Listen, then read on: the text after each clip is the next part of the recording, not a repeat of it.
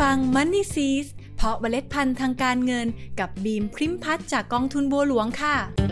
ทางเลือกแรกของวัยทำงานที่เริ่มต้นวางแผนการเงินคงหนีไม่พ้นการฝากเงินไว้ในบัญชีออมทรัพย์หรือบัญชีเงินฝากประจำแต่ก็ต้องยอมรับค่ะว่าปัจจุบันดอกเบี้ยไม่ค่อยจูงใจเท่าไหร่จึงทำให้วัยทำงานหันมาสนใจลงทุนในกองทุนรวมตราสารหนี้กันมากขึ้นว่าแต่ก่อนที่จะลงทุนมั่นใจแล้วหรือยังว่ารู้จักกองทุนรวมตราสารหนี้ดีพอวันนี้เรามาทำความรู้จักกันอีกครั้งหนึ่งค่ะ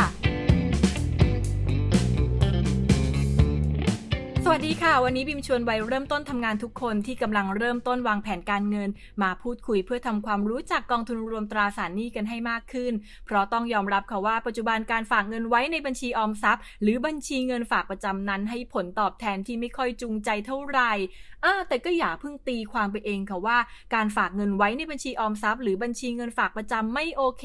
เพราะข้อดีของการฝากเงินไว้ในบัญชีออมทรัพย์ก็คือมีสภาพคล่องพร้อมใช้ได้ทันทีเมื่อมีเหตุฉุกเฉินหรือความจำเป็นเร่งด่วนค่ะส่วนบัญชีเงินฝากประจำก็มีสภาพคล่องพร้อมใช้ได้ทันทีเช่นกันค่ะแต่ถ้าหากเอาเงินที่ฝากประจำไว้ออกมาก่อนที่จะครบกำหนดตามที่ตกลงกันไว้ก่อนหน้าอัตราดอกเบี้ยเงินฝากประจำซึ่งเป็นอัตราดอกเบี้ยพิเศษที่สูงกว่าก็จะปรับกลับไปเป็นอัตราดอกเบี้ยออมทรัพย์ทั่วไปตามเดิมหรืออาจจะไม่ได้รับดอกเบี้ยเลยทั้งนี้ก็ขึ้นอยู่กับเงื่อนไขของแต่ละธนาคารค่ะแต่อย่างไรก็ตามดอกเบี้ยจากเงินฝากทั่วไปและเงินฝากประจำก็อาจจะยังไม่ตอบโจทย์วัยทำงานอย่างเราที่ต้องการได้รับผลตอบแทนที่สูงขึ้นนั่นจึงเป็นที่มาของการเลือกลงทุนในกองทุนรวมตราสารหนี้ค่ะกองทุนรวมตราสารหนี้นับว่าเป็นทางเลือกในการลงทุนแรกๆของกองทุนรวมเลยก็ว่าได้ค่ะเพราะความเสี่ยงในการลงทุนอยู่ในระดับต่ำถึงปานกลางซึ่งหมายความว่าใครๆก็สามารถลงทุนได้จึงทำให้กองทุนรวมตราสารหนี้มักถูกแซวอยู่บ่อยๆว่าเป็นกองทุนรวมไหว้ครูก็คือเป็นกองทุนแรกที่ทำให้นักลงทุนมือใหม่ก้าวเข้าสู่โลกการลงทุนในกองทุนรวมอย่างเป็นทางการนั่นเองค่ะกองทุนรวมตราสารหนี้คือกองทุนรวมที่เน้นลงทุนในตราสารหนี้แหมบิมพูดแบบนี้ดูกำปั้นทุบดินนะคะแกงปะเนี่ย บิมไม่ได้แกงนะคะมันหมายความว่าอย่างนั้นจริงๆค่ะแต่บิมขออธิบายเพิ่มเติมถึงความหมายของคำว่าตราสารหนี้ค่ะตราสารหนี้คือการลงทุนที่ฝ่ายผู้ออกตราสารจะมีสถานะเป็นลูกหนี้ส่วนผู้ที่ซื้อตราสารจะมีสถานะเป็นเจ้าหนี้โดยชื่อเรียกของตราสารจะแตกต่างกันไปตามชื่อผู้ออกตราสารเช่นตราสารหนี้ที่ออกโดยรัฐบาลก็จะเรียกว่าพันธบัตรรัฐบาลตราสารหนี้ที่ออกโดยบริษัทเอกชนก็จะเรียกว่าหุ้นกู้ค่ะดังนั้นความเสี่ยงของตราสารหนี้ที่เกิดขึ้นก็เกิดจากการที่ผู้ออกตราสารอาจจะผิดนัดชำระได้และความเสี่ยงนั้นนะคะก็พิจารณาได้ตามผู้ออกตราสารเช่นกันค่ะยกตัวอย่างเช่นพันธบัตรรัฐบาลก็น่าจะมีความเสี่ยงต่ำกว่าหุ้นกู้บริษัทถูกต้องไหมคะและก็เป็นเรื่องธรรมดาก็คือถ้ามีความเสี่ยงต่ำโอกาสในการได้รับผลตอบแทนก็จะมีน้อยกว่าแต่นั่นก็แลกมาด้วยความเสี่ยงที่น้อยลงค่ะแต่หลายคนก็น่าจะมีคำถามว่าแล้วเราจะรู้ได้ยังไงว่าตราสารหนี้แต่ละตัวมีความเสี่ยงมากน้อยกว่ากันเท่าไหร่ยกตัวอย่างเช่นกรณีจะซื้อหุ้นกู้ของบริษัท A หรือหุ้นกู้ของบริษัท B ดีนะในเมื่อทั้งสองตัวก็เป็นหุ้นกู้บริษัทเหมือนกันใช่ไหมล่ะคะง่ายมากเลยค่ะเราสามารถดูได้จากการจัดอันดับความเสี่ยงหรือเครดิตเรตติ้งของตราสารหนี้ซึ่งจะมีระบุไว้ในหนังสือชี้ชวนทุกครั้งซึ่งรูปแบบที่นิยมใช้กันก็จะเป็นการจัดอันดับตราสารหนี้เป็นเกรดโดยให้เกรดเหมือนเรียนหนังสือเลยค่ะโดยไล่ไปตั้งแต่ Triple A Double A A ตัวเดียว Triple B Double B B ตัวเดียวไล่ยาวไปจนถึง C ถึง D Doc เลยค่ะและระหว่างชั้นก็ยังมีการให้ประจุบวกลบเพิ่มอีกต่างหากเช่น A บวกมากกว่า A เฉยๆ A เฉยๆมากกว่า A ลบโดยเส้นแบ่งตราสารหนี้ที่น่าลงทุนหรือเรียกว่าเป็น investment grade คือตราสารหนี้ที่ถูกจัดอันดับตั้งแต่ B ลบขึ้นไป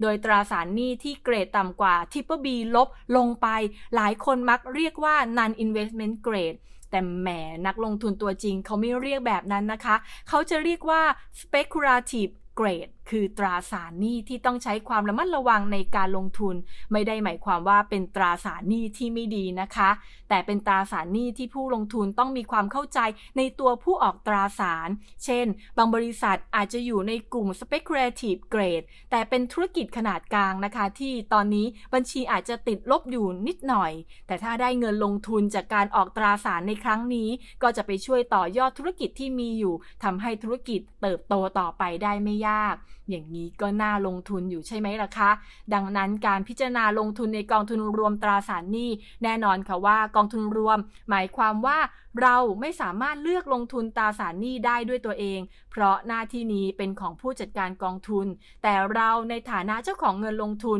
ควรศึกษานโยบายลงทุนของกองทุนรวมตราสารหนี้แต่ละกองทุนก่อนตัดสินใจลงทุนเพราะแม้ว่าจะเป็นกองทุนรวมตราสารหนี้เหมือนกันแต่วิธีการเลือกลงทุนก็อาจจะไม่เหมือนกันก็ได้ค่ะข้อความรู้ถัดไปของการลงทุนในกองทุนรวมตราสารหนี้ก็คือกองทุนรวมตราสารหนี้สามารถขาดทุนได้นะคะ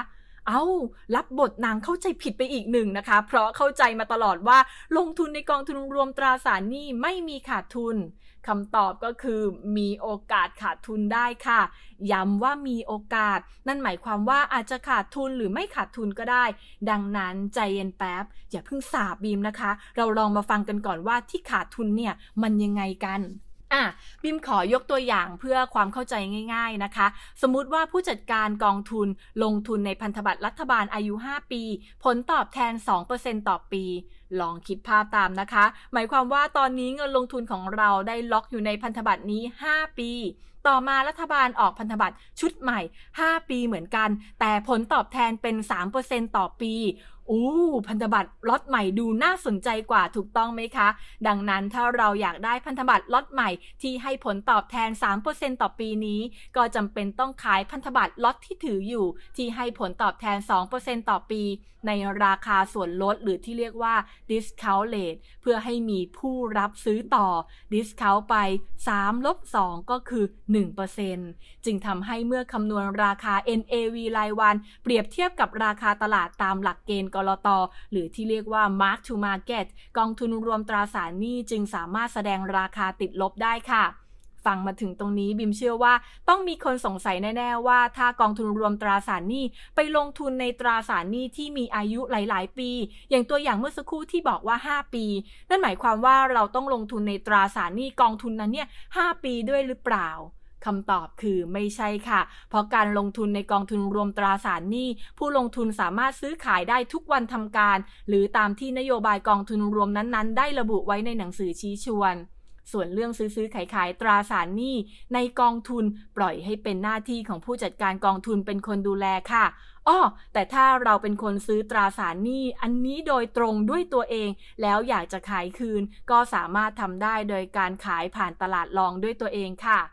ส่วนอีกเรื่องที่สงสัยไม่แพ้กันก็คือทำไมกองทุนรวมตราสารหนี้บางกองทุนไม่เห็นราคาติดลบเลยเห็นราคาขึ้นทุกวันวันละนิดวันละหน่อยนั่นเป็นเพราะตราสารหนี้นั้นคือตราสารหนี้ระยะสั้น3เดือน6เดือนหรือยาวสุดไม่เกิน1ปีทำให้ตราสารหนี้ใหม่ๆที่ออกมาก็อยู่ในช่วงเวลาที่ใกล้เคียงกันราคาหรือผลตอบแทนจึงไม่แตกต่างกันมากซึ่งในหลายครั้งผู้จัดการกองทุนก็ถือครองไว้จนครบอายุเพราะซื้อตัวใหม่ไปก็ราคาเท่าเดิมได้ผลตอบแทนเท่าเดิมถูกต้องไหมคะถือไปจนครบอายุก็ไม่จำเป็นต้องขายต่อในตลาดรองทำให้เกิดราคาดิสเคาท์นั่นเองค่ะเอาล่ะตอนนี้เราก็เข้าใจแล้วว่าตราสารหนี้คืออะไรการจัดอันดับความเสี่ยงตราสารหนี้คือยังไงและก็เข้าใจเรื่องการคำนวณราคาตราสารหนี้แบบ Mark to Market ก็ว่ากันไปแล้วนะคะต่อไปที่ขาดไม่ได้และเป็นประเด็นที่สำคัญที่ต้องพูดถึงก็คือกองทุนรวมตราสารหนี้เหมาะกับใครคำตอบก็คือกองทุนรวมตราสารหนี้เหมาะกับทุกคนค่ะเริ่มต้นที่ผู้ลงทุนมือใหม่ที่ยังไม่มีประสบการณ์ลงทุนขอแนะนำให้เริ่มต้นลงทุนในกองทุนรวมตราสารหนี้ก่อนเป็นอย่างแรกเพราะเป็นกองทุนรวมที่มีความเสี่ยงต่ำถึงปานกลางราคาไม่ค่อยผันผวนจึงเหมาะสำหรับมือใหม่ที่ใจยังบอบบางอยู่นะคะโดยอาจใช้กองทุนรวมตราสารหนี้นี้เป็นที่พักเงินสำรองฉุกเฉินแท แทนบัญชีออมทรัพย์นะคะแต่ต้องวางแผนให้ดีๆนิดนึงเพราะเวลาที่ขายคืนกองทุนรวมตราสารหนี้จะต้องมีระยะเวลารอคอยเงินนั่นเองค่ะแต่บิมก็เชื่อว่าหลายคนเลือกใช้กองทุนรวมตราสารหนี้แทนบัญชีออมทรัพย์เพราะเงินอยู่ในออมทรัพย์ทีไรเผลอวับหายตลอดเลยใช่ไหมล่ะคะนอกจากนี้กองทุนรวมตราสารหนี้นะคะยังเหมาะกับทุกคนไม่ว่าจะเป็นมือใหม่หรือมือเก่าโดยสามารถนำไปเป็นส่วนหนึ่งในการจัดพอร์ตการลงทุนหรือทำ asset allocation เพื่อกระจายความเสี่ยงในการลงทุนได้ด้วยค่ะสุดท้ายก่อนจบคลิปนี้อยากบอกวัยทำงานที่สนใจลงทุนในกองทุนรวมตราสารหนี้ทุกคนค่ะว่าททำทันทีค่ะโดยอาจเริ่มต้นจากการลงทุนในกองทุนรวมตราสารหนี้ระยะสั้นที่มีความเสี่ยงต่ำก่อนก็ได้ปัจจุบันขั้นต่ำก็แค่หลักร้อยเท่านั้นเองนะคะถ้าไม่เริ่มวันนี้จะเริ่มวันไหนจริงไหมล่ะคะแล้วกลับมาพบกับ Money Seeds เพราะเมล็ดพันธุ์ทางการเงินกับบีมพริมพัฒน์จากกองทุนบัวหลวงขอให้เมล็ดพันธุ์การเงินของคุณเติบโตอย่างสวยงามและยั่งยืนค่ะ